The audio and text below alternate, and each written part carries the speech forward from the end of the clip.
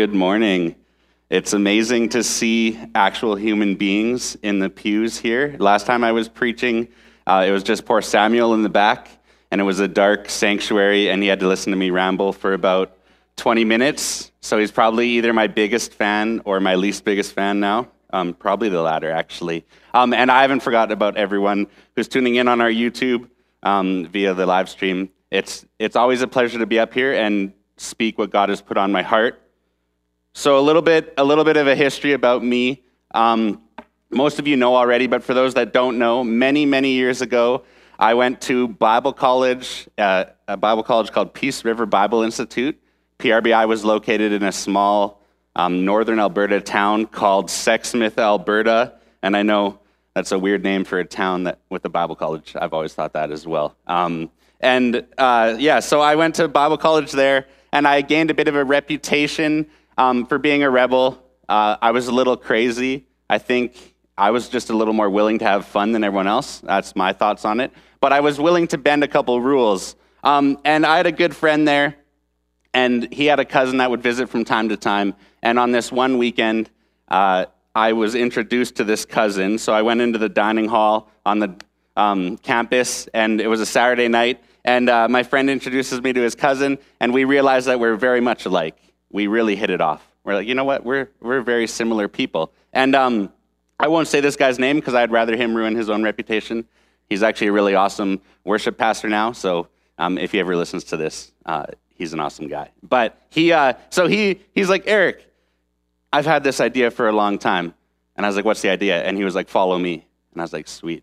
This sounds good. So we go out to the parking lot, go to his car, and he opens the door, pulls out a bag, opens up the bag. I look in, there's a can of spray paint. And I was like, I don't know what we're doing, but I am in. Let's do it. And then so in Sexsmith, I actually think it's a historical site now, but they have grain elevators, 2 grain elevators that the town always had people either trying to climb them or graffiti on them or vandalizing them. So they're having issues with that. So this guy goes, Eric, I've always wanted to spray paint those 2 grain elevators. And I was like, I don't think I've ever wanted that, but I do right now. So we wait till dark, but it was the middle of winter in a small northern Alberta town, so it wasn't very late. So we head out to the grain elevators, and what do 2 guys with no artistic talent and a can of spray paint, what do they spray paint on grain elevators? Well, we decided to spray paint our names. And not just our first names, our full names, right? It seemed like a great idea. It was awesome. And then we go back to the college campus, hang out, have an awesome weekend. He leaves, luckily for him. And then I think it was about the Tuesday or Wednesday of that week, I get called into the president's office, and he goes, Eric, we've been called by the town. Have you spray painted the grain elevators sometime this week? And I had a couple options. Either try and lie my way out, but I was like, there's no way. I spray painted my entire full name. And my handwriting is very much like a 5-year-old's, and that's what it looks like. So I was like, well, yeah, I did. And they're like, well, the town, obviously that's illegal, you know that? And I was like, yeah, I do know that. So luckily, all they made me do was clean our names off these grain elevators. But that's actually a lot harder than it sounds. Cleaning graffiti is a very tedious task. But the reason I tell this story, you guys are always like, oh, he's always telling stories about Bible college, but they're the easiest stories for me to draw sermon illustrations from. So that's why you got another one. The reason I tell this story is because who we decide to follow, who we decide to listen to, who we decide to grow with, who we decide to let influence us, or what we decide to grow with, influence us, or follow, has massive implications on our life. It matters deeply. It affects every part of our lives. And I think it's really easy for us as Christians reading the New Testament now. We're like, if Jesus came up to me and said, follow me, it's like, oh yeah, easy. I'd follow him for sure. Or Paul's like, imitate me as I imitate Christ. Easy. But I think that's a lot easier said than done. And I think a lot of the times the Christian church and Christians fail at that. And God has put on my heart lately what being a disciple or follower of Jesus truly is. We toss around these words in the Christian faith and in the Christian community. I grew up with them. I always heard the words discipleship, disciples, followers of Jesus. And it's like, yeah, I know what that means, but I think we often need to remind ourselves what it actually means to be a disciple of Jesus. Because I think oftentimes people from the outside world look into the church and they go, wow, that's disciples of Jesus? Nah, not for me. Doesn't look so great. And that's why I think it's important to remind ourselves and to encourage ourselves and the rest of the church what being a disciple truly is. And then in no way is this an exhaustive list. There's been way smarter men and women in history that have written many books, preached many sermons, talked about this. I'm not trying to say that this is a new idea. Obviously, it's not. But it's just a reminder to us of what being a disciple is. And I would encourage you guys later throughout this week to just search it on your own. Just look up what you think being a disciple actually means and how we can live that out. But I want to read a section of verses from the book of John, chapter 13. And this is Jesus at the Last Supper with his closest friends, apostles, disciples. And it's John chapter 13, verses 31 to 35. Jesus says this. When he had gone out, Jesus said, "Now is the Son of Man glorified, and God is glorified in him. If God is glorified in him, God will also glorify him in himself, and glorify him at once. Little children, yet a little while I am with you. You will seek me, and just as I said to the Jews, so now I also say to you, where I am going, you cannot come. A new commandment I give to you, that you love one another, just as I have loved you. You are also to love one another. By this, all people will know that you are my disciples, if you have love for one another." This passage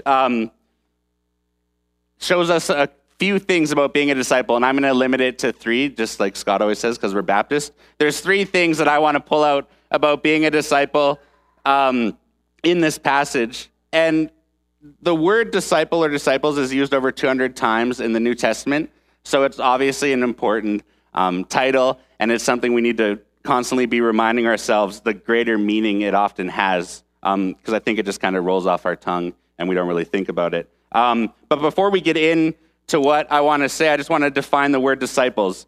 And just in case my Greek professor is listening to this or will listen to this, I'm going to pronounce this word properly. But in the original Greek, the word disciple is mathetes. And mathetes literally translates as learner. And I think oftentimes, I like to think of a disciple as just a follower. But a disciple, the first thing I want to say is being a disciple is being a learner. Being a disciple of Jesus is about being willing to learn. And what does being willing to learn mean? I was going through that a lot this week, and I'm a stubborn person. You could ask my wife. And I think being willing to learn is being willing to admit that you're wrong.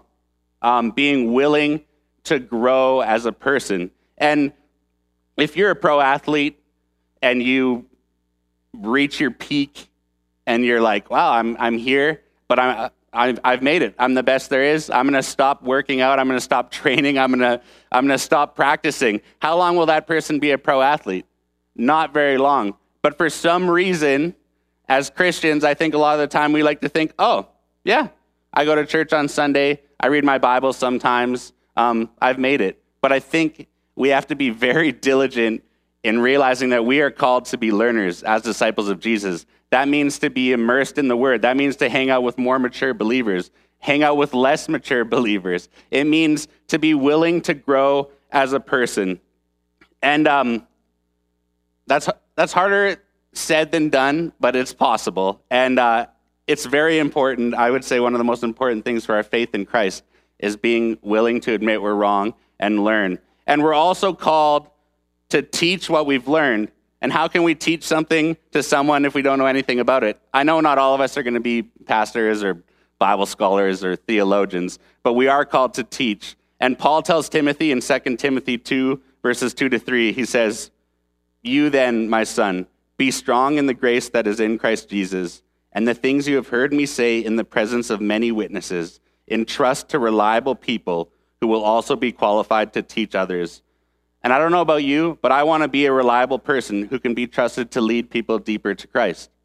I think that is one of the biggest parts about being a disciple. And number 2, being a disciple is being loving. And it was pretty obvious in the passage. A new commandment I give to you, that you have love for one another, just as I have loved you. You are also to love one another. By this, all people will know that you are my disciples, if you have love for one another. Being a disciple of Jesus involves loving. This is the most important aspect of following Jesus. Jesus tells his closest disciples to love one another. And just previous in this passage, if you go back, he had just washed their feet. And it was a very humble act of being a servant and a very applicable act of loving. And he goes right from that to saying this new commandment. And this is obvious, but if we are to be an example to the outside world, we have to have love in our community, in the church. I think that's how people realize that they want to be a part of this community. When they look in on the church and realize the community, the love, the family that is the body of Christ, then people will be like, man, that actually looks amazing. I want to be a part of that. And I think that's our biggest goal as disciples, obviously, is to show the love we have for one another to the outside world. And it's also important to note that when Jesus says this commandment, it was during the Last Supper, but Judas had already left and he was about to betray Jesus. And Peter, in moments, was going to deny Jesus 3 times. And then the rest of his closest friends were just going to abandon him in his greatest time of need. Even when people don't live up to your expectations or do what you want, we love. We love at all times. Jesus loved them without reservation and without limit and expected them to do the same. That is being a true disciple. This came up on my Facebook memories today, so I was reminded. But 5 years ago, I was in Richmond, Virginia, and I was attending a missions conference. And some of you guys may know that I'm obsessed with coffee. So the hotel I was staying at, just right down the street, there's this super awesome little coffee shop. And I would go, I'm going to say probably 3 to 4 times a day. And I was there for 4 days, so I got to know the staff a little bit. And we were all staying at this hotel, and it was near the convention center, and the convention center was packed, so the coffee shop was always packed. So I asked the one girl the one day, I was like, do you guys like when it's like this busy? Like, it's probably crazy. And she was like, oh yeah, I mean, it's busy, but it's good for business. But then she said something that stuck with me for a long time. She said, but we hate when it's Christian conferences or conventions.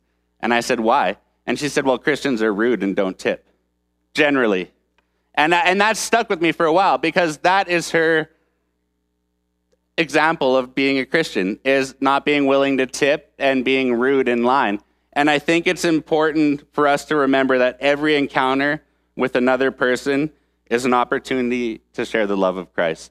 And we're obviously not always going to do that. We are human, we mess up. But it's a good reminder for us to realize that every opportunity with another person is an opportunity to share the love of Christ. Number 3, being a disciple is being involved in community.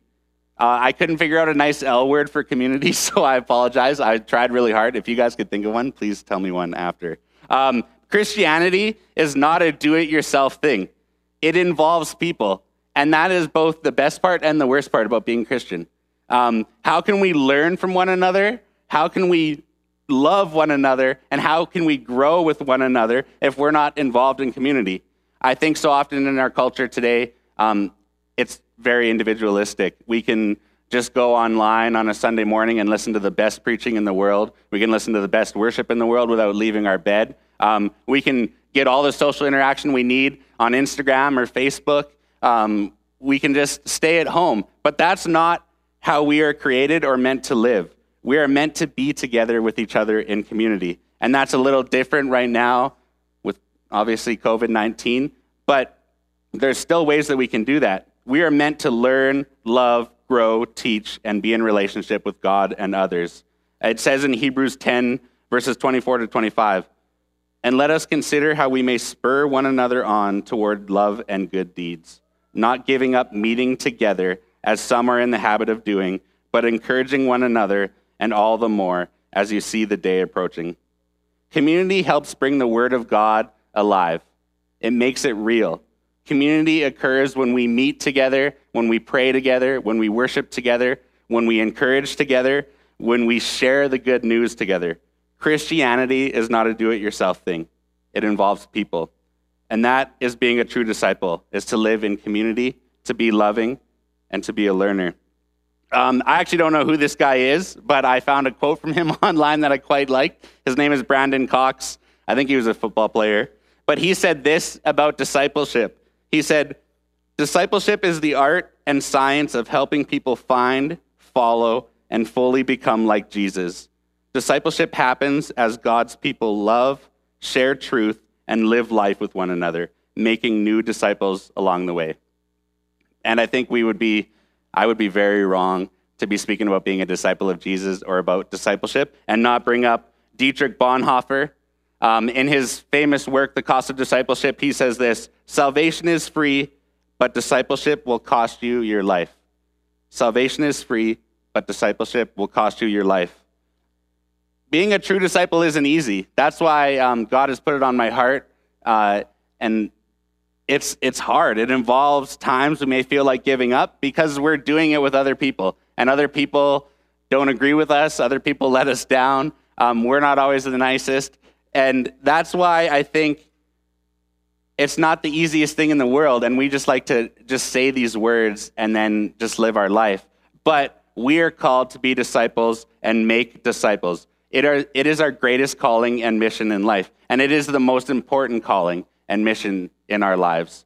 And I'm grateful for that, and I hope you guys are too. The Great Commission states, "Go and make disciples." And how can we make disciples if we're not true disciples ourselves?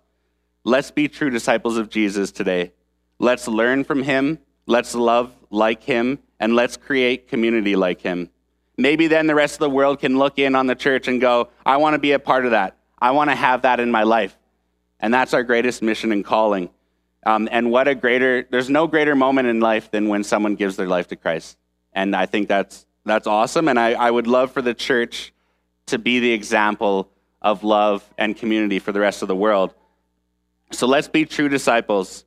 Let's live out our true calling and mission in every moment of our day and our lives. That includes online, at work, when we're hanging out with our family, when we're hanging out with our neighbors, with our friends, at church. It involves every moment of our lives. Let's be true disciples today. Let's pray. Dear Heavenly Father, we thank you, Lord, that you sent your Son to die on the cross, Lord, and rise again, that we may have life in him, Lord. And because of that, we are called, Lord, to welcome people into this way of life, welcome people into experiencing the love, the forgiveness, the grace of Jesus Christ. And there is no greater mission, Lord, or calling than that. So, God, we just pray as we go into this week, as we go into the rest of today, that we would be reminded of what being a true disciple actually means, that we would be able to be willing to learn, be willing to grow as Christians, no matter how long we've been walking with you, Lord, and that we'd be willing to love all people, no matter the circumstance, and that we'd be willing, Lord, to invite people into this awesome community. And Lord, we thank you for your body and for the church, and that we can worship you today. We pray this in your name. Amen.